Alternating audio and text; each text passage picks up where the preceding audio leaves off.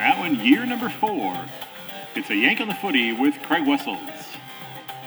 Let's all sit back and enjoy a chat about the greatest game on the face of the earth. Thanks for tuning in, everybody. Hello, everyone, and welcome to episode 273 of A Yank on the Footy.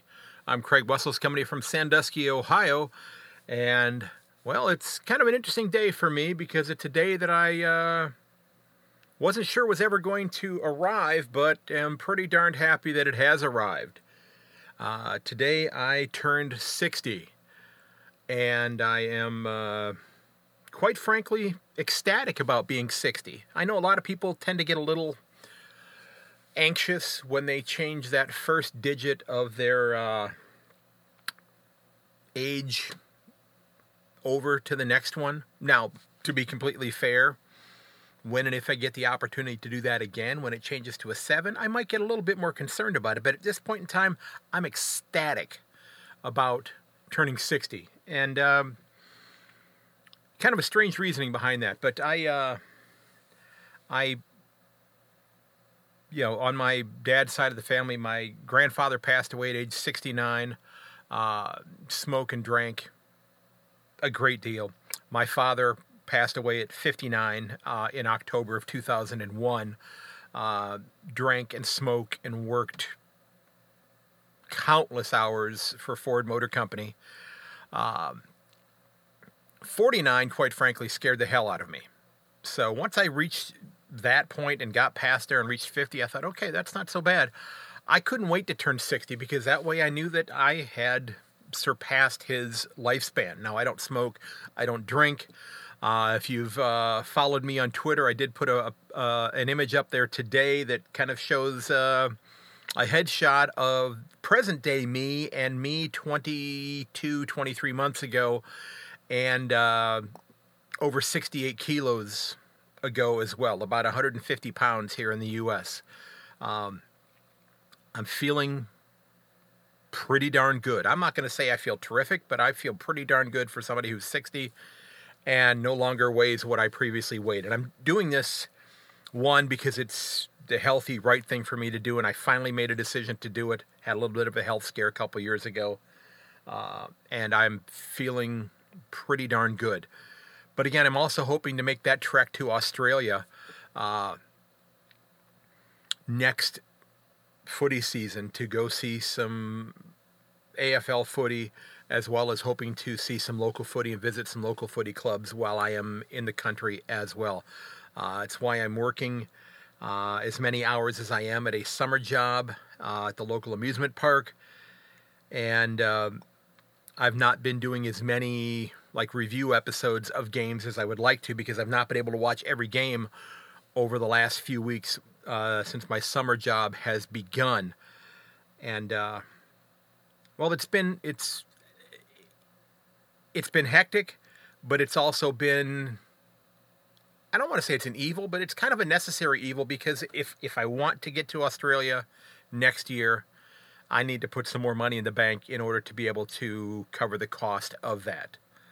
So that's why I am working. I've now set aside about a third of my airline ticket so far.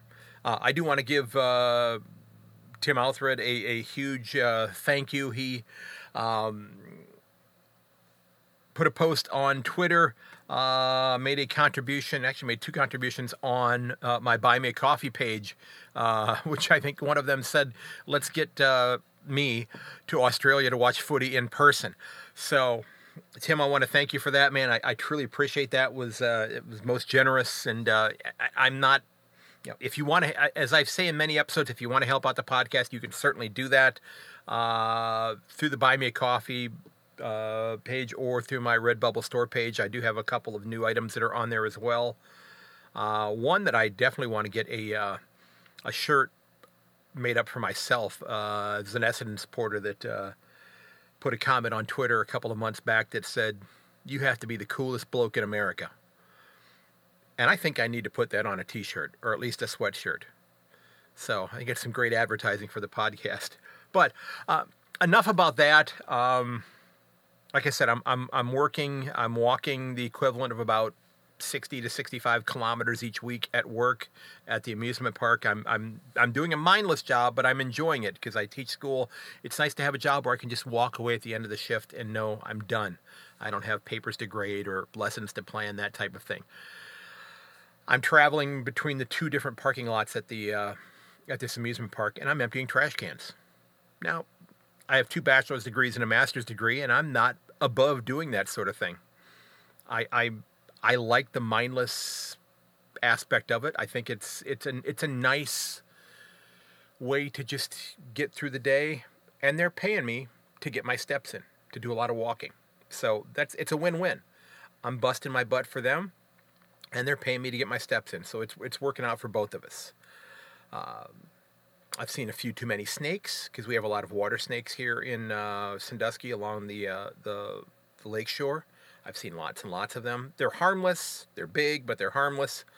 But still not a huge fan of snakes. Not deathly afraid of them like my father was, however. So, again, enough about that. Let's move on to episode 273. I am absolutely stoked to be bringing this discussion with you. I sat down a couple of weeks ago with the legendary Col Hutchinson, who spent over 2 decades as the official historian of the VFL and AFL. Just a great storyteller.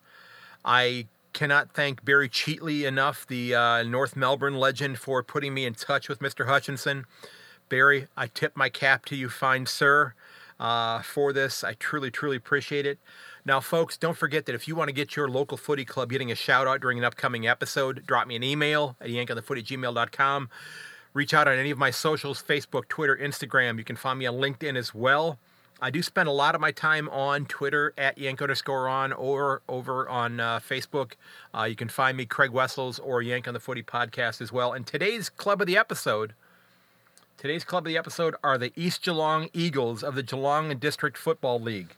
And the Eagles were formed back in 1879, and they play their games at the Richmond Oval in East Geelong, which I find interesting because there's actually something Richmond-related that it's made its way to Geelong.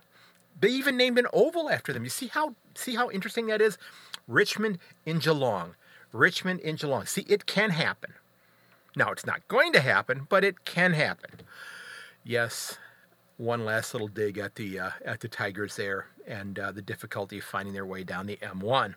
Now, based on what I've been able to ascertain from their website, the club has won at different levels of footy 34 different premierships throughout their history, including their reserve side winning last year in 2022.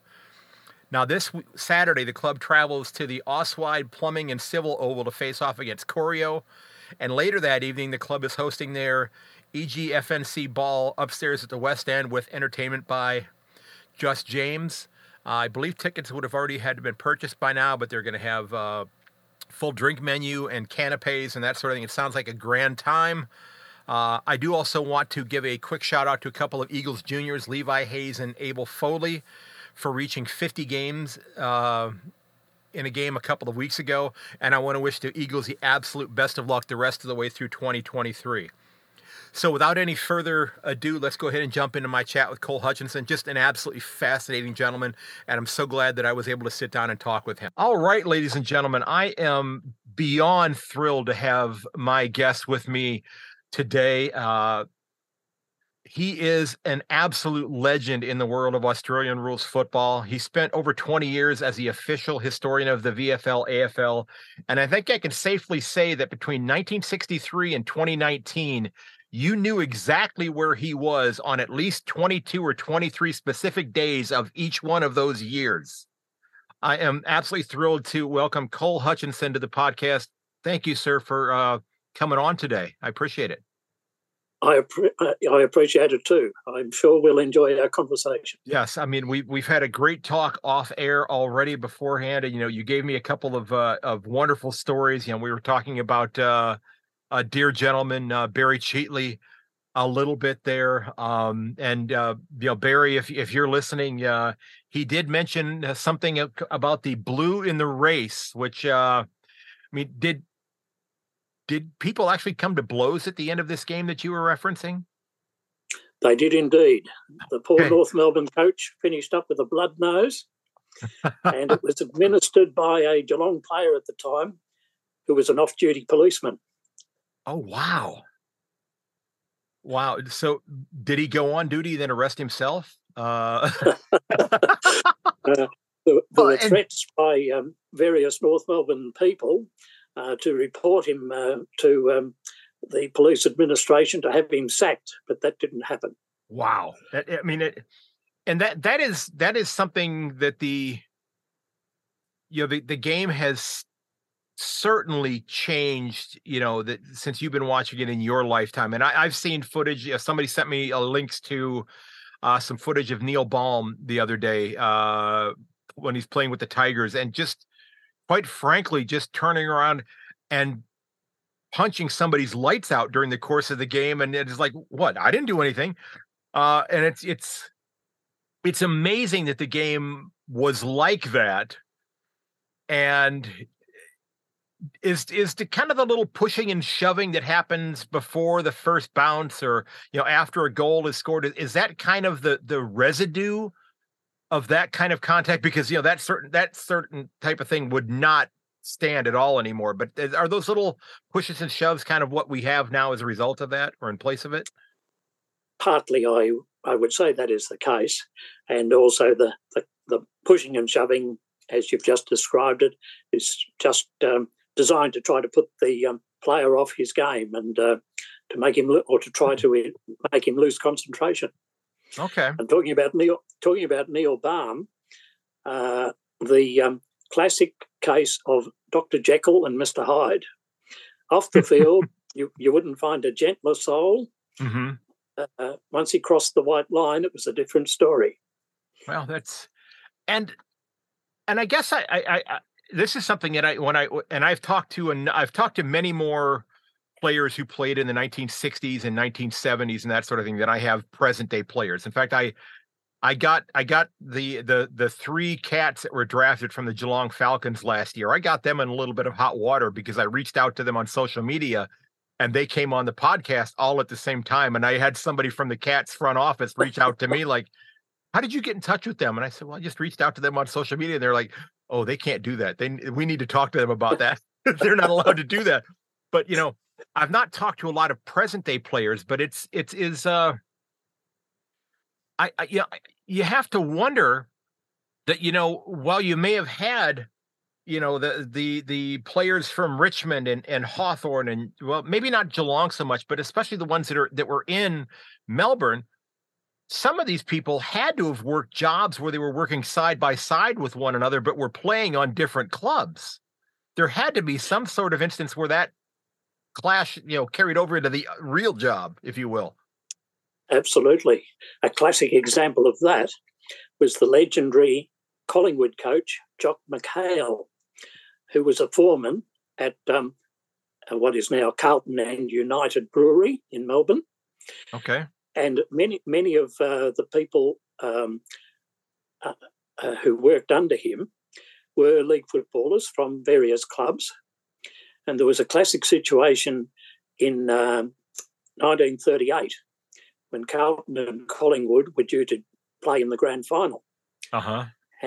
And Jock had some Carlton players under his control at the brewery. Uh-oh. And he deliberately put them on night shift on the Friday prior to the grand final. But the whole move backfired because the Blues were too good for the Magpies that day. Okay. Well, I didn't know if maybe he put them on the night shift and had them work as taste testers, quality control. They wouldn't have taken much encouragement to do that, no doubt. That makes, it makes complete sense that he did that, and fortunately for Carlton that worked out to their benefit. But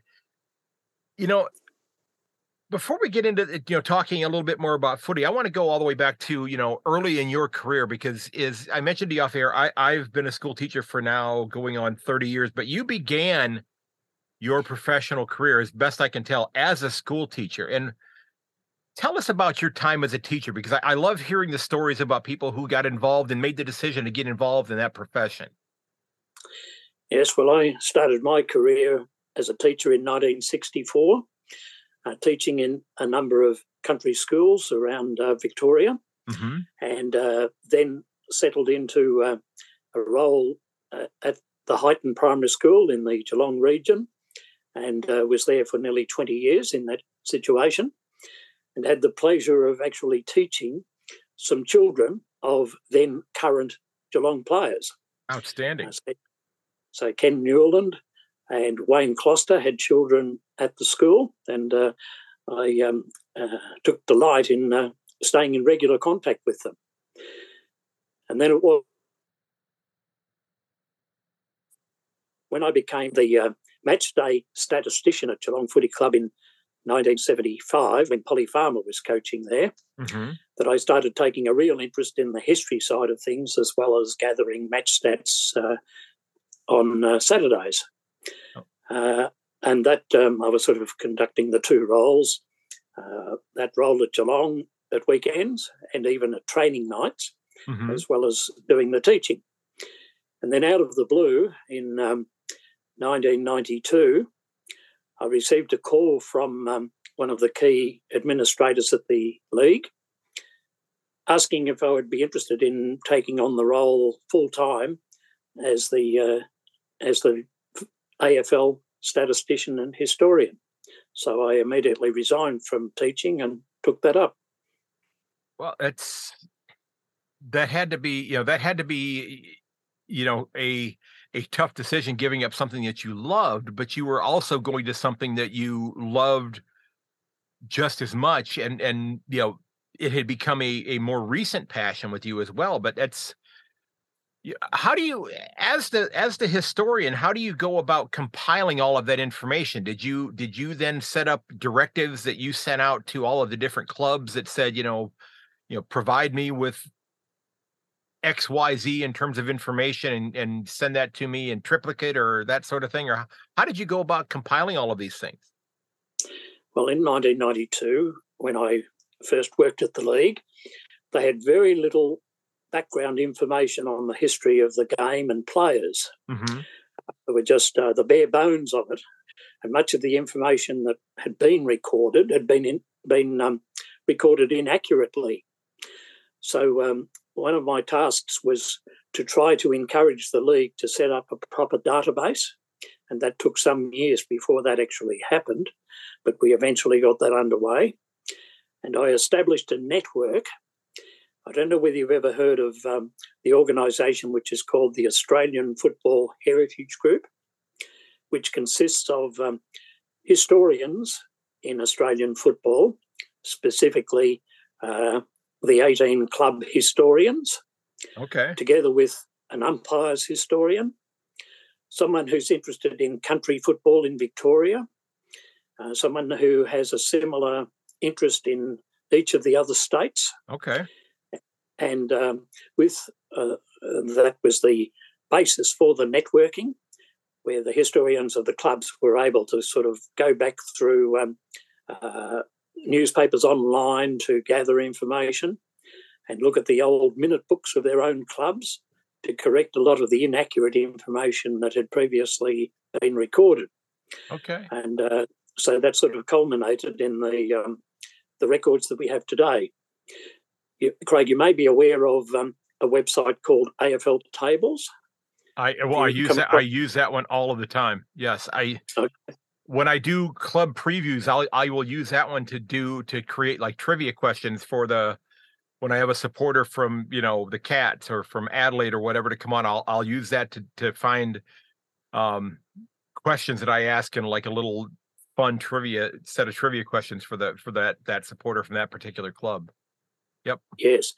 So even though it has the AFL title, it isn't controlled by the league in any way. But I cooperate with that organisation to help them maintain the records. Okay, and the AustralianFootball.com website. Oh, I'm very familiar with this one. The very colorful one up the top. Yeah, this is okay. I didn't realize that this was the Heritage Group that did this, but that makes complete sense. Yeah, I've had this site bookmarked for 7 years now. I use this one all the time. Yes. It's a wonderful site. Are you aware of Rhett Bartlett, the son of the great Richmond player Kevin Bartlett? I have not. I don't think I've heard that name before. He has a he controls the Richmond website that has a historic content. Okay. It's called Tigerland Archive, and he has a lot to do with AFL tables and some of the other websites in helping them gather information. So, once you got this position, how long did it take before you were able to put all of the data into a position where you were satisfied that you had accurate information now, that you could put that out there with confidence that this is what actually happened in the history of our game? We would be going back to the early 2000s, probably about 2002 or 3, that we eventually were able to put into place an adequate database. However, I must emphasise that we're improving the amount of information and the accuracy of some of the information all the time. Mm-hmm. There's always something extra coming up. A good example of that relates to the great Captain Blood Jack Dyer, the great that is a name Tigers I'm familiar player with. of the night. So you'd know what impact he's had on football. And Rhett Bartlett made a discovery about some inaccurate information about one of Jack's supposed matches back in 1935 from memory, where all the records indicated that Jack had played in this particular match. But we found a small newspaper item that highlighted the fact that Jack, after being selected in this particular match at Punt Road Oval, took the field and was doing what we'd call the warm-up. Right. And one of the trainers came out to him and said, Jack, we've just had a phone call from a member of your family saying that someone at home is quite ill. And Jack made the immediate decision not to play. Okay. So he ran from the field and quickly organised for someone to take his place in the selected team, and he went home. But all the newspapers except one hadn't picked up the fact that he wasn't playing. Wow. So we had to remove a match from his career total. Okay. So taking it back from 312 to 311. Okay. So there are all sorts of things like that always occurring, where little minor changes like that need to be made from time to time. Well, I thought you were going to tell me that he ended up having to leave to go work the night shift at the Carlton Brewery. Yes. Oh dear. Yeah, well, he certainly didn't mind a drop of beer, that's for sure. So, you have spent a lifetime being a Cats supporter, not a Pivotonian supporter, but which as you mentioned off air, that was the name that they had until 1923, I believe you said. So 100 years ago that name changed. But which we were talking about that being the same year that Vegemite was introduced as well. But you have this streak, which we're going to talk about, which began in 1963, but you did not go to your first Geelong game in 1963. You were going to games prior to that, correct? Yes. Yeah. Okay. In fact, I would have been taken. Go ahead. I would have been taken to my first game by my parents, who moved into the Geelong area when I was a 3-year-old. Mm-hmm. And I remember them telling me that they used to take me to the footy in those days, but I would take no interest at all in the game. All I would be interested in doing would be to go and buy a hot dog or play chasey with the kids and not watch the footy. Well, and so that pattern continued for a number of years until I was about 12 or 13, and then just by accident suddenly took an interest in footy and the Cats in particular. And so I started a sequence of going to every home game in Geelong from early in the 1958 season until 1963, before I started the sequence of all matches. Well, and that was a little bit easier to do when it was still the VFL, because you were not, it was not a terribly long drive to get to the parks in Melbourne. Correct. That's right. Even though for some reason Collingwood and Richmond can never seem to find their way to Geelong anymore. Yes, I've learned to accept it, but it's the one thing that my American brain has had a hard time wrapping my head around, is the Cats playing a home game or playing multiple home games at the opponent's park. That sort of thing. If I've joked, and I don't know how much you may know about the NFL, but I've joked. I said, that if you had told the Philadelphia Eagles fans that since the New York Giants football stadium was larger, the Eagles were going to have to go play their home game at the Giants stadium in New Jersey, right across the river. And I've joked, I said, Eagles supporters would go to New Jersey and burn down the stadium so they could still play their game at home. They would never stand for that. I mean, now I've learned to accept that, but it's just that one of those things that just, it is mind-boggling still to this day. But are you aware that Geelong played a home game against Carlton at the Sydney Cricket Ground in 1903? I had no idea about that. No, first of all, I didn't realize that the SCG was that old, but I guess looking at some of the structures there, it kind of makes sense. So the circumstances were that Carlton was scheduled to play Geelong in Geelong early in the 1903 season. And the Carlton team was travelling by train down to Geelong. And about halfway through the journey, the train suddenly came to a halt and didn't move. And the Carlton players and officials were wondering what's going on here. Has the train broken down or what's happened? So eventually they made contact with the conductor, who stated that the railway crew had decided to have a snap strike. So the players weren't going to be taken any further down the track.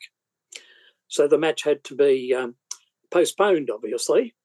So no match in Geelong. And the league then had the quandary, well, how are we going to refixture this match on a different date? And when they went to do that, they found that the Geelong home ground had been pre-booked for the season for local matches, etc. So there was no chance of them playing the match in Geelong during the home and away season later on. So the league decided that to promote the game, they would reschedule it to be played in Sydney. And so that's what happened. Geelong versus Carlton in Sydney, 1903, in front of about 10 to 12,000 people. And that was how it all unfolded. By that point in time, was Sydney a hotbed for rugby? And I'm not that familiar with the history of rugby, but was rugby prevalent at that point in time? Well, the rugby league competition was first properly organised in 1908, just a handful of years after that. Okay. But it certainly was starting to establish itself in Sydney at that stage, yes. And it's interesting that the travel arrangements, Carlton travelled by ship to Sydney and Geelong travelled by train. And I know Geelong played a couple of exhibition matches against country teams on the way up and also on the way back. Okay. And Carlton did not have that luxury because it was not that big of a ship. No. No. But well, and think about that. Had they realized the success of what they had there in Sydney, and again, they were not looking at a national competition at that point in time. The VFL was not looking to morph into the AFL in 1903. But if in a parallel universe, if that was the case, you could still have South Melbourne in Victoria, and you could have a whole separate Sydney club. The Sydney Opera Houses. I'm not sure what they would call them, but the Sydney bridges, because they got some fancy bridges in Sydney, that maybe they would have gotten a toehold in Sydney, 80 years earlier.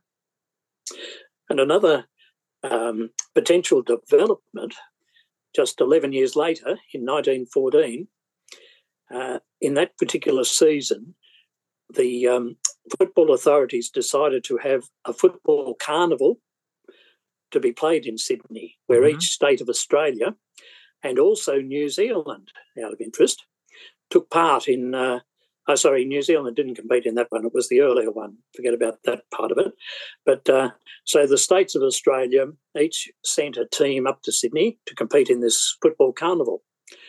And while that was in progress over a period of a couple of weeks, the rugby league authorities and the Australian football authorities met on several occasions discussing the possibility of amalgamating the two codes, rugby league and Australian football.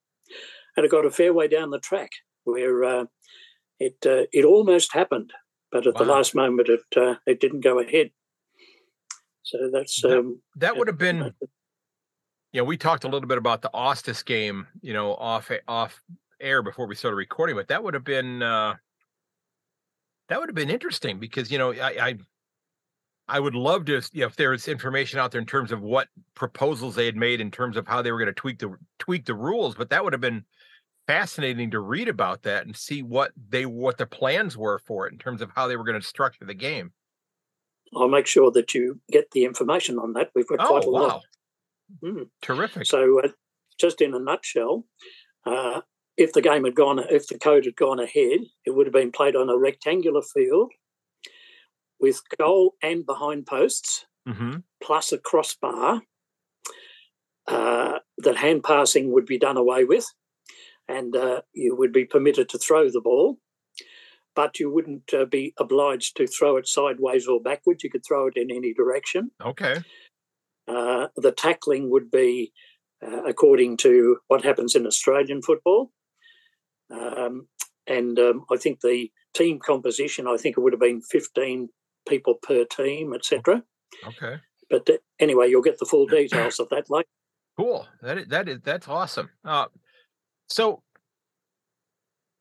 you said that, for like the first 6 or 8 years that you were being taken to Cats games, you weren't really interested in the game. You were the hot dogs and running around with your friends. And that makes sense because that sort of thing still happens today. I mean, I don't, especially at, like baseball stadiums here in the United States, they have little areas that, like little playgrounds in the stadiums for kids to go and play. I mean, I remember the first few times taking my kids to the game, they saw very little of the game. They saw, they spent most of the game in the playground that the club had set up in the stadium for them. So they, the popcorn, the cotton candy, the hot dogs, that was, the game was tertiary. It wasn't even secondary. They were more, they wanted to play and they wanted the snack food that went along with it. But it's, over time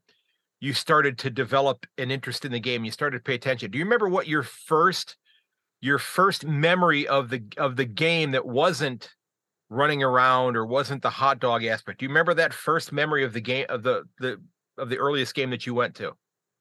Yes, it was against Richmond at Cardinia Park, and one of the players taking part was a fellow called Fred Ledoux, French name, Ledeux,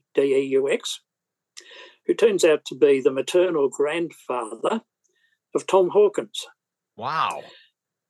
And Fred's wife, Pam, taught with me at Highton Primary School. And Pam's brother played for Geelong. You probably come across the name, Brian Brushfield, who played during the 1960s. And her first cousin was another Geelong player, Terry Callan, who sadly missed out on playing in the 1963 grand final because of a knee injury that he sustained just a couple of weeks before the final started that year. Oh, that's So unfortunate. Geelong is a small town when you think about it, isn't it? Yes, it is. It is. Yeah. Well, it's one of those things that looking at it, having been following the game now for a number of years, it's something that I think gives Geelong an interesting advantage over the other clubs in Victoria, because they are off the beaten path. And yes, there are a few 100,000 people in Geelong, but it is still kind of out of the way, much quieter than the busyness of Melbourne. And I think it's something that is something that is attractive to some players. And I've argued, and I've made I've mentioned this to other people, during the podcast. I said that this is something that, in a way, if they ever begin to find some success, Gold Coast might be able to tap into this same kind of thing. It's kind of off the beaten path. It's it's just down the road from Brisbane.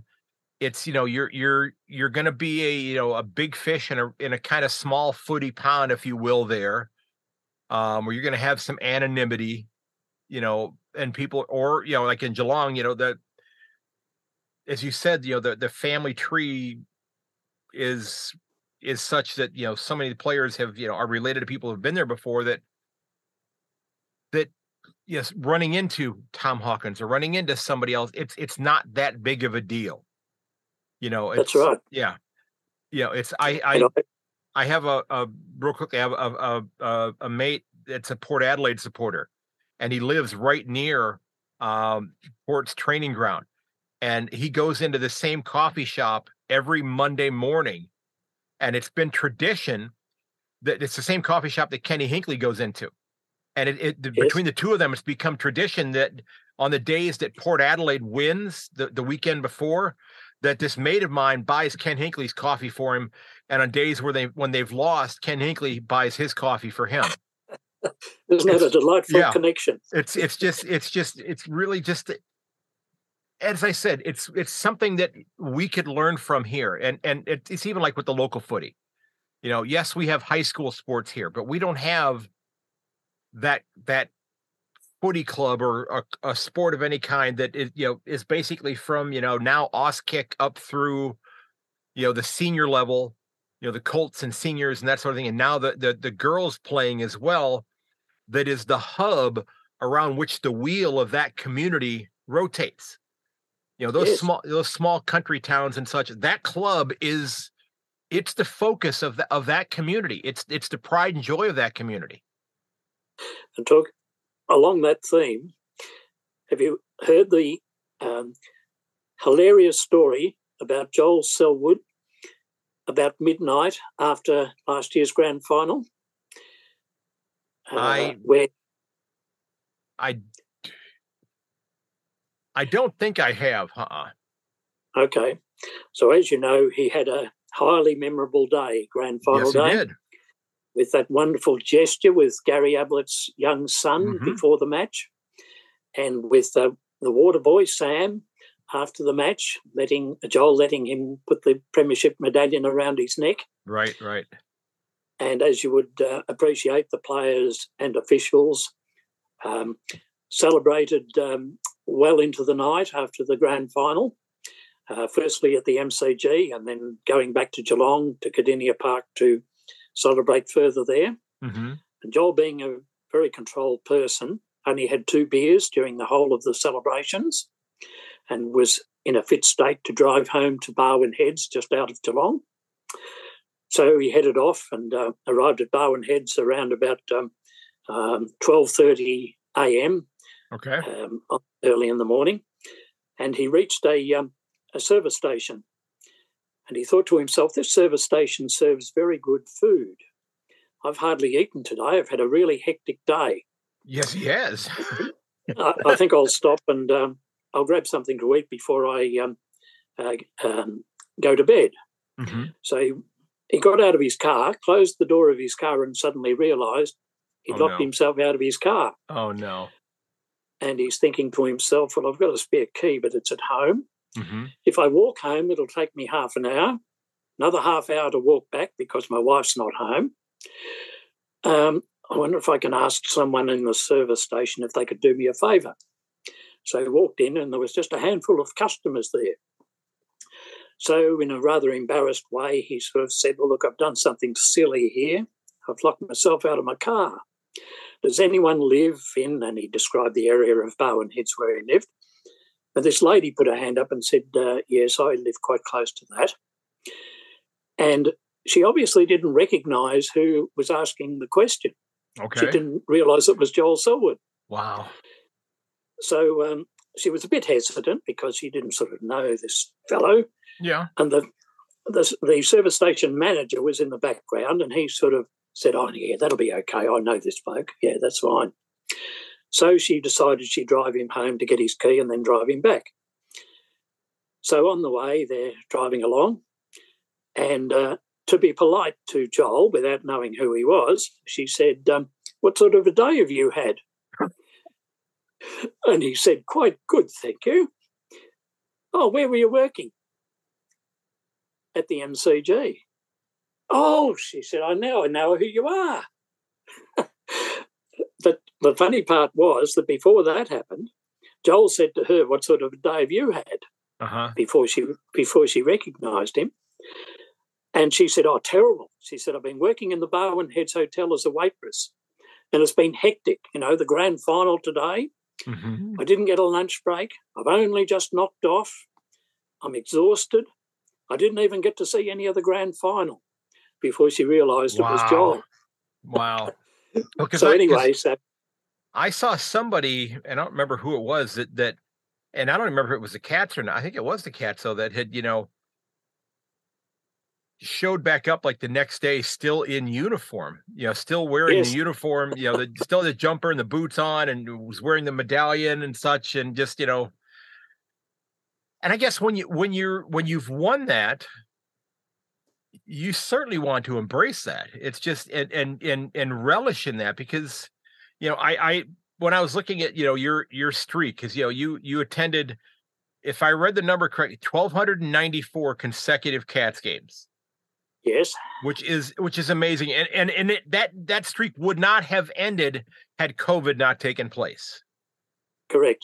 So do you give yourself a pass on that because it wasn't that you were not wanting to go to the game, but the governments were basically saying you could not attend? Did you put a little asterisk there as being the historian and the statistician saying, okay, I'm not going to really count these games when they went into the hubs. I still go to all of them. Okay. No, that hasn't occurred to me so much. Okay. I've missed a couple of matches since. Okay. Since normal operations resumed, but that was sort of through illness and different things like that. But I know I'm proud of my streak, but I'm certainly not trying to say that those other matches don't count in the streak. Well, and what's interesting is that first year of your streak, they win the grand final. And do you think to yourself? Go ahead. I'll ask my follow up. And okay, now I don't know whether you know the circumstances of me missing round 10, 1963 due to illness. That was when Geelong played Fitzroy. At the old Brunswick Street Oval in Melbourne. And I remember being in bed ill, listening to the radio description of the match. But what was remarkable is that Geelong was beaten by Fitzroy that day, which turned out to be Fitzroy's only win for 2 years. Wow. Spread over 1963 and 64.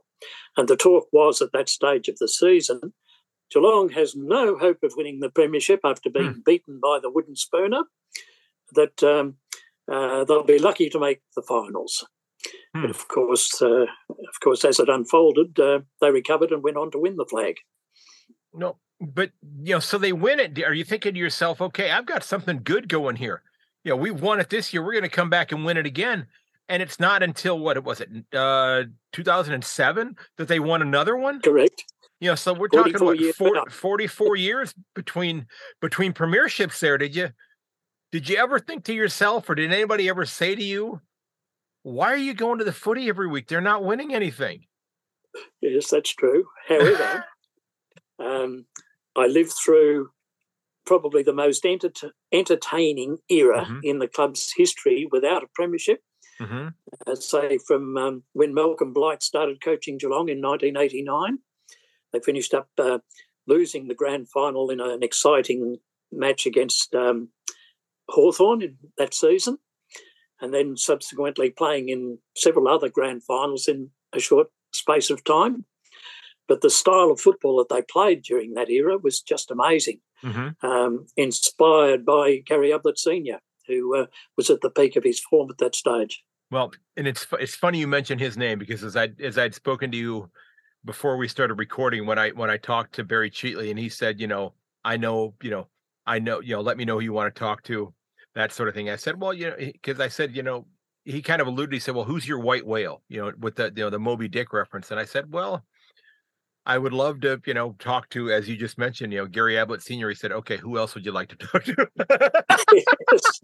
which, and again, I know that's not going to happen, but I would love the opportunity to talk to him, to talk to his son, and I've not tried to reach out to his son either, but it's, I've started to, kind of find a bit of a niche, doing this, because I do like the preview episodes, and I'll talk about the games as they've been played, but I'm never going to be so bold as to say that, here I've only been following the game for 6 or 7 years, and that I know more about the game than people who have grown up the game and with the game and have spent 40 years or 50 years following the game.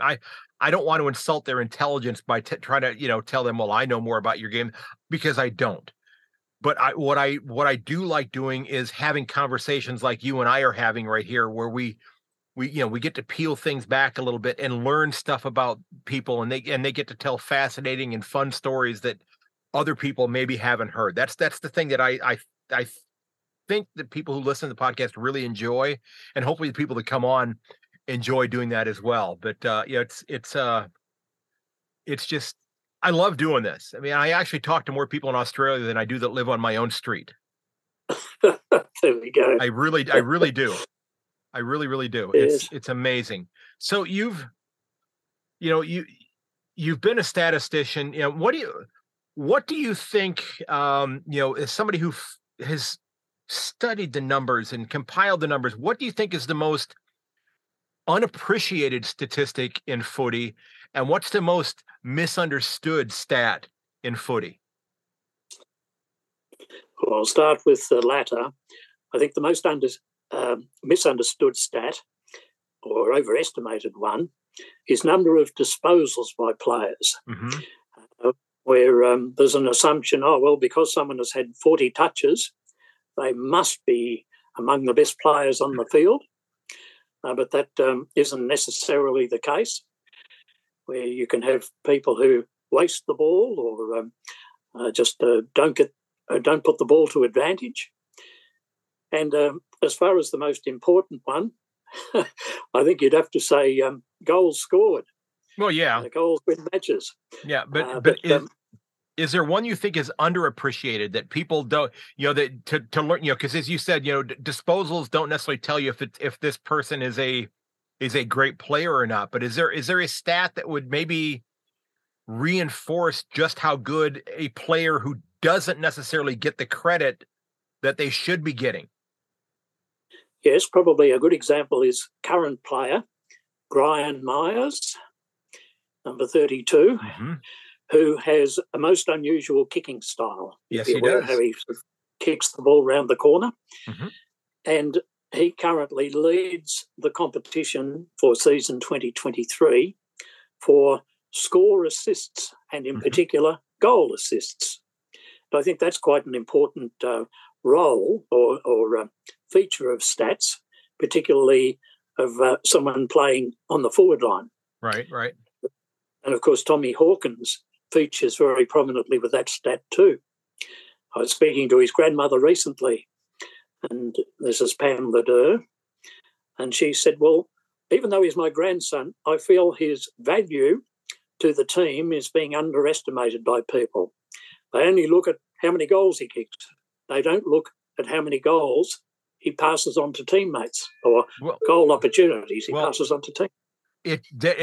It's funny you mentioned that, because I think that that the Cats forward structure is one of the most selfless forward structures in the comp. They are not afraid to give the ball up to a teammate who's in a better position to kick a goal. Absolutely. Yeah, and that I think is something that I've spoken to people who are Melbourne supporters about, and I'm just going to mention the player by name, Bailey Fritsch, who is kind of like a black hole when if he gets the ball inside 50, nobody else is going to get it unless they're picking it up to kick it in if it's gone out on the full or if it's been kicked as a behind. But otherwise, if it's inside 50, he's probably going to be kicking it at the goal. Yes. Yeah. Yes, that's true. So I would guess his number of goal assists are rather small. Yeah, they are. Yeah. So, throughout your career, what has been the most rewarding thing that you got from working with the VFL, AFL? What was the most rewarding thing for you? I think it's making or maintaining contact with players of the past and families of the players of the past. It's amazing how much value I place on learning about those identities. A good example is currently at the AFL, we have two people who've been working on the same project, say the feasibility of Tasmania coming into the competition, and a number of other associated projects. Their respective names are Sam Graham. You'll be familiar with his brother Ben. Heard that name. Who obviously played for the Cats and also played American football. So Sam is one employee, and the other one is David. I've got to stop and think of it. David Grosman is his name. Okay. Now, Sam and Ben's grandfather, Jack Graham, was a great old South Melbourne player from the 1930s and 40s, and he had similar kicking ability to Ben, could kick the ball 70 or 80 metres. And David Grosman's grandfather, Don Grosman, was a teammate of Jack Graham at South Melbourne and played close to 100 matches together. Wow. So it's amazing how you've got that pair of AFL employees who work in the same department, whose grandfathers were great teammates and friends, and just came together by chance. It's amazing, and it is a very close, tight-knit community in footy. Because you have a lot of people who that have played the game that go on to other roles, whether it be in coaching, whether it be working at AFL House, that type of thing. It's that they're helping to keep this wonderful game, and I think it's the greatest game on the planet, quite frankly. I think it's superior to our code of football here in the United States. I really do. Now, I still, like I said, as I told you, I still watch the Cleveland Browns play each week, but I don't spend the rest of the day watching the other 14 or 15 NFL games that are going on. They don't interest me. Yes. But I watch every game of the AFL every week. I've not watched Melbourne and Collingwood from this morning. I will watch that one tomorrow before I go to work. I do know the result of it, though. Another fascinating little fact: you'd be aware of Ed Richards, the red-headed boy who plays for the Bulldogs. The Bulldogs, yep. His grandfather was Ron Richards, a very good Collingwood player of the 1950s. Okay. Brother of Lou Richards, one of the famous football identities. You'd be aware of Lou, not only in his role as a very good Collingwood player, but also as a high-profile media person for many, many years. So Ed is related to them. And I don't know whether you've ever heard of the Panham family, who were closely associated with Collingwood back many, many years earlier, going right back to the 1890s. That's not what I'm familiar with, huh? So you've got that dynasty that goes back 130 years, and Ed Richards is still carrying on that tradition. So was he not, as far as father-son thing, it wouldn't be grandfather or grandson then? No, I think Ed was hoping it was going to be, but I think he's happy playing for the Bulldogs. And he's a little dinged up right now, if I'm not mistaken. I don't think he's played the last couple of weeks. Yes, a dreaded hamstring injury. Yes. Yeah, he was on my fantasy team, so I've had to replace him on there. But I did have Tex Walker on my team last week, so that worked out pretty well. Oh, that worked out very well. Oh, wow. So before we wrap up, I had one more footy related question, then a couple of other ones. And again, you've watched, well over 1,400 games in person. What is maybe the greatest performance that you saw from a player in person in your lifetime? What's that thing that you're never going to forget about that particular game with that particular player? It would have to be Gary Ablett Sr. playing against Richmond at the MCG during the early 90s, when he played the first quarter and a bit as a wingman, and finished the game with 14 goals. Wow. So as I say, he played as, if you like, a midfielder for 30% of the game, yet still finished with 14 goals. And didn't he start out his career playing in defence? Not so much defence, but more as a wingman half forward. Okay. Okay. So I think he was with Hawthorn for a year or two, if I'm not mistaken, wasn't he, early on? Yes, he was. Yes, and didn't like the city life in Melbourne, and then started playing country football in northeastern Victoria, and the Myrtleford Football Club was where that was, and the Myrtleford football coach had played briefly with Geelong a few years earlier, a fellow called Greg Nichols, and he recommended that Geelong should have another look at him. And so he signed with the Cats, and the rest is history. Yes, it is. Yes, it is. So, all right, the last couple of things I have for you, but what are you most proud of in your life? You've done a lot of absolutely wonderful things. What is that one thing that, well, you may not actually. I don't think you're the kind of person that would ever go out and say, "Hey, look what I have done." But when you have that reflective moment, when you sit down with a cup of tea, or and you're just sitting on the patio and you're just thinking about things quietly, what is that thing that you just think about yourself? I did that, and that was pretty awesome. I think it's the proper recording of the history of football at AFL level, going back to from 1897 onwards, both from a competition point of view and Geelong Football Club point of view, where I've just been able to coordinate the recording of such information, where it had never been recorded in that way previously by anyone. That's awesome. I'm going to send you an email to a link to a podcast that I don't know and their website's not working right now. I will have to find it, but there's a couple of gentlemen, and I think there's a lady that's involved with it as well, that does a podcast where each episode covers 1 year of the VFL, and they're working towards the present day.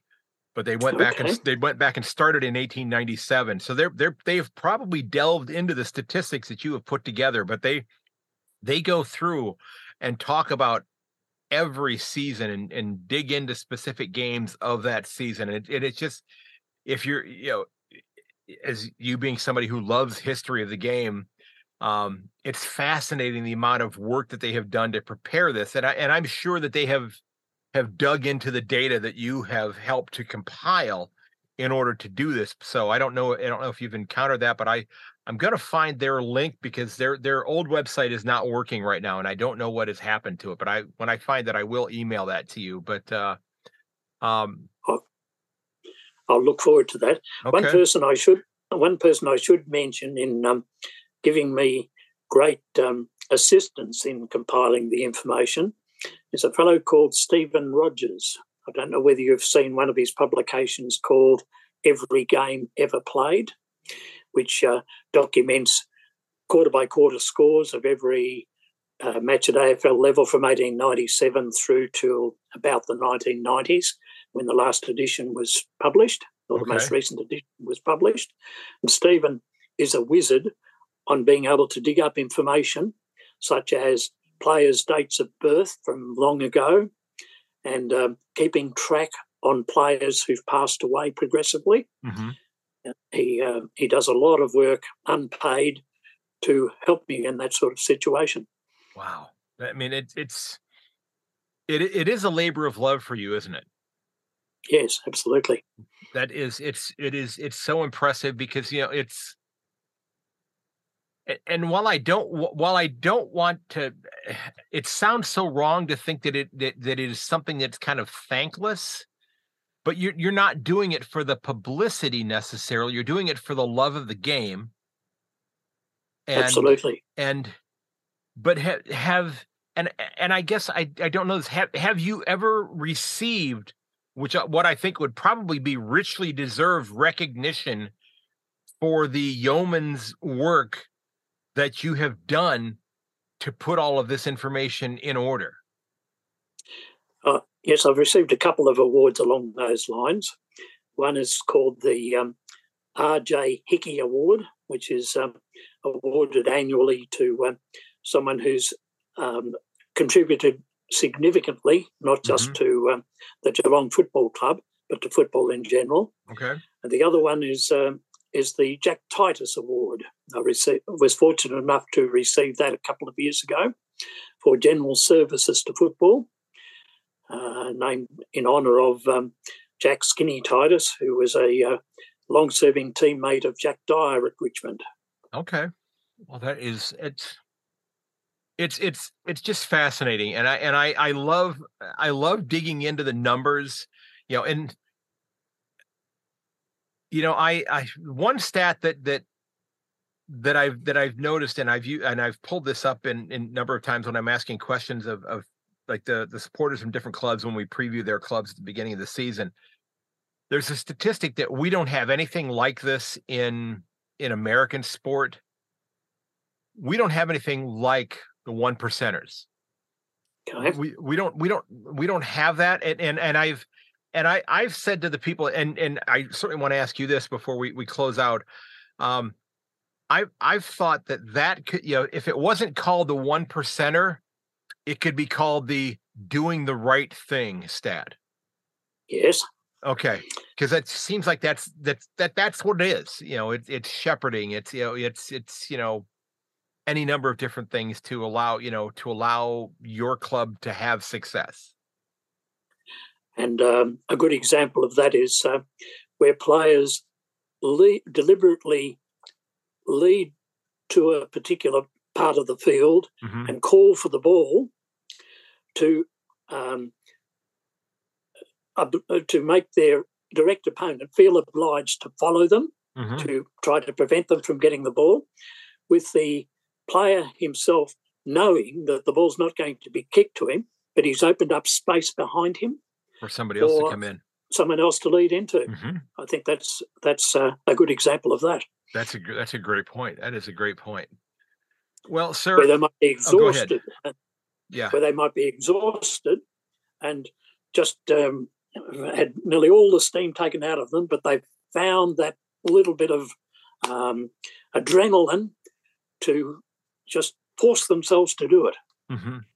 It's fascinating, and like I said, I can't thank you enough for the work that you have done to put this data together, because I do dive in and look back, especially, you mentioned the log, and I'm drawing a blank on the name of it right now. I mean, I have it, the AFL tables, which are just, something that I jump into quite a bit, because I do want to go back and read up on, as much as I can.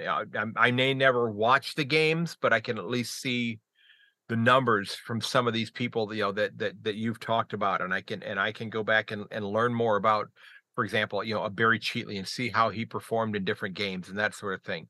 Now, of course, there's no record there of coaches getting punched in the nose, but it's but it is, but there's also no record of of him bringing elephants to the grounds also, which I remember him telling me that during our conversation last year.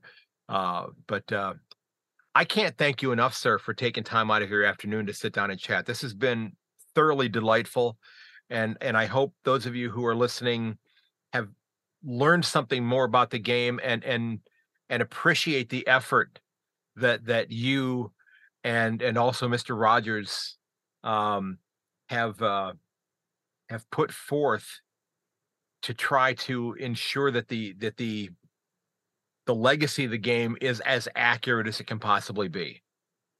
And thank you, Craig. And I tip my cap to you, sir, for that, because it's absolutely awesome that you have done that. Thank you very much. I appreciate that. And ladies and gentlemen, my guest has been Col Hutchinson, and sir, this has been an absolute pleasure. And again, I cannot thank you enough, sir. And I hope you have an absolutely wonderful, wonderful afternoon. And enjoy the forthcoming match over in Adelaide.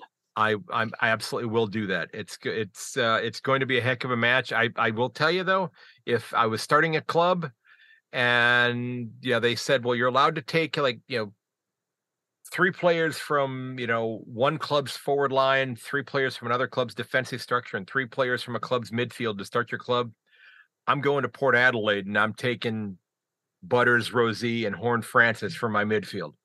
I mean, and if I can't get them, I'm probably going to Gold Coast to go get Anderson, Rowell, and Tuke Miller. Just because that's a pretty good trio too. Yes, it is. And so before we go, any predictions on the rest of the year? What are the Cats playing finals this year? I think it will all depend on what happens this week against Port Adelaide. But if they can win, I'm optimistic that they can get to the finals, and hopefully they're at the peak of their form at that stage, and you never know what might happen. Well, we saw that happen last year. So, and and again, they had they basically had to run the gauntlet on the road, even though they were the number 1 club. They won the minor premiership, but I'm cautiously optimistic, but I think deep down, and you would certainly know this better than I would it serve the game well if Gold Coast finds their way into the 8? Exactly the same thought was just running through my mind.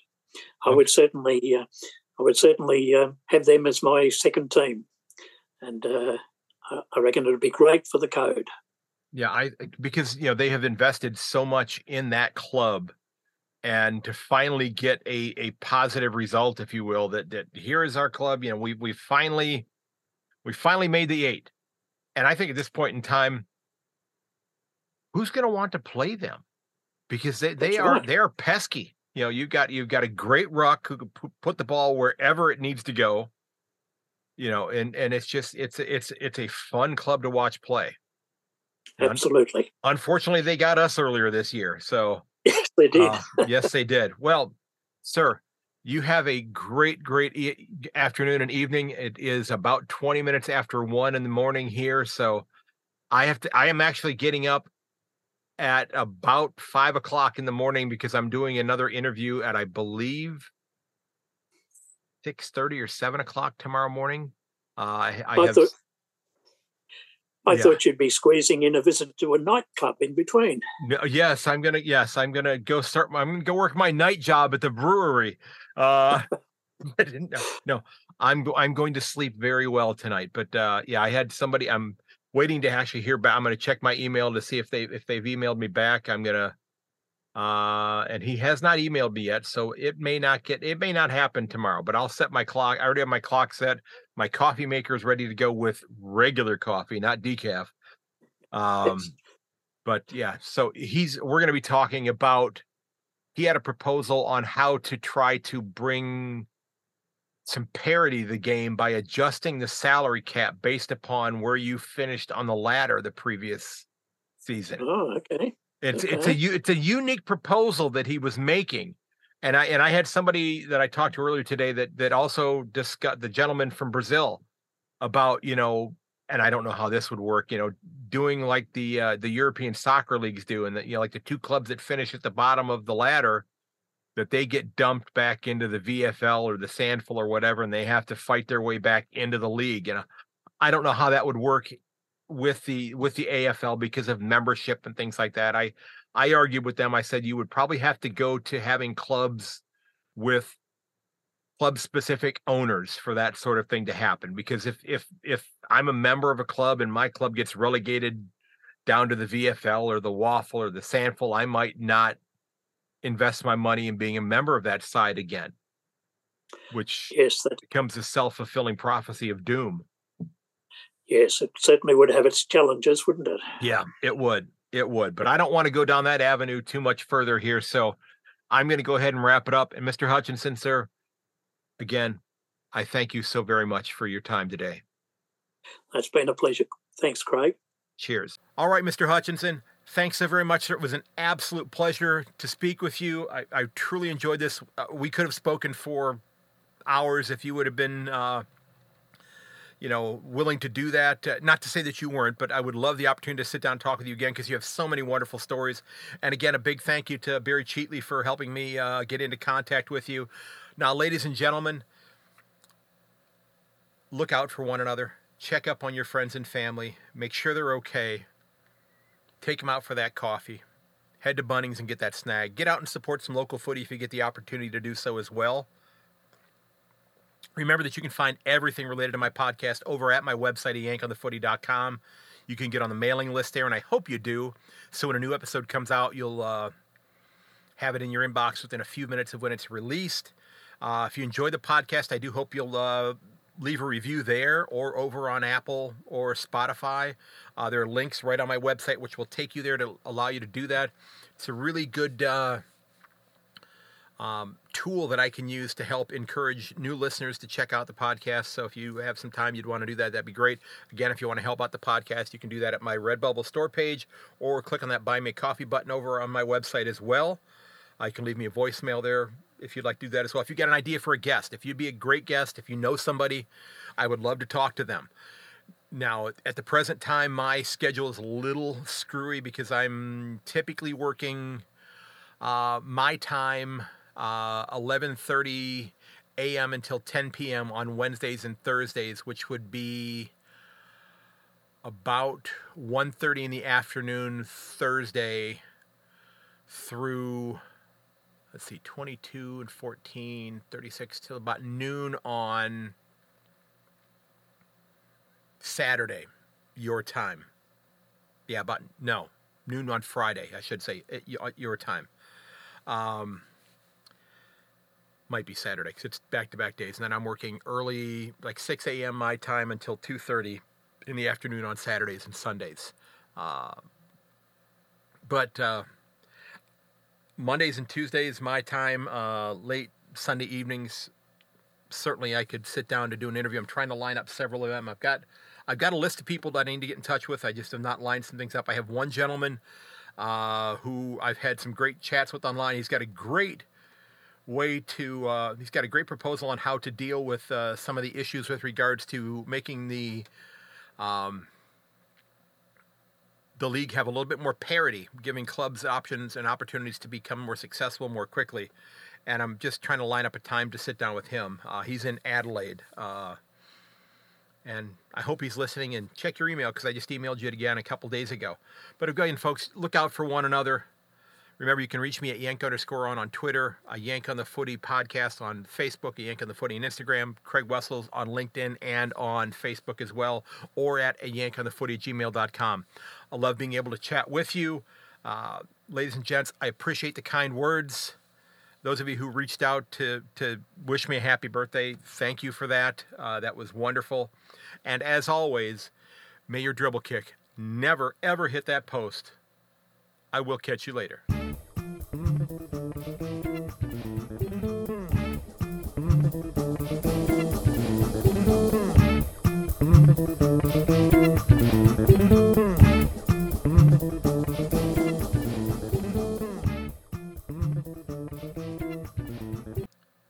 And this has been episode 273 of A Yank on the Footy, my chat with Col Hutchinson.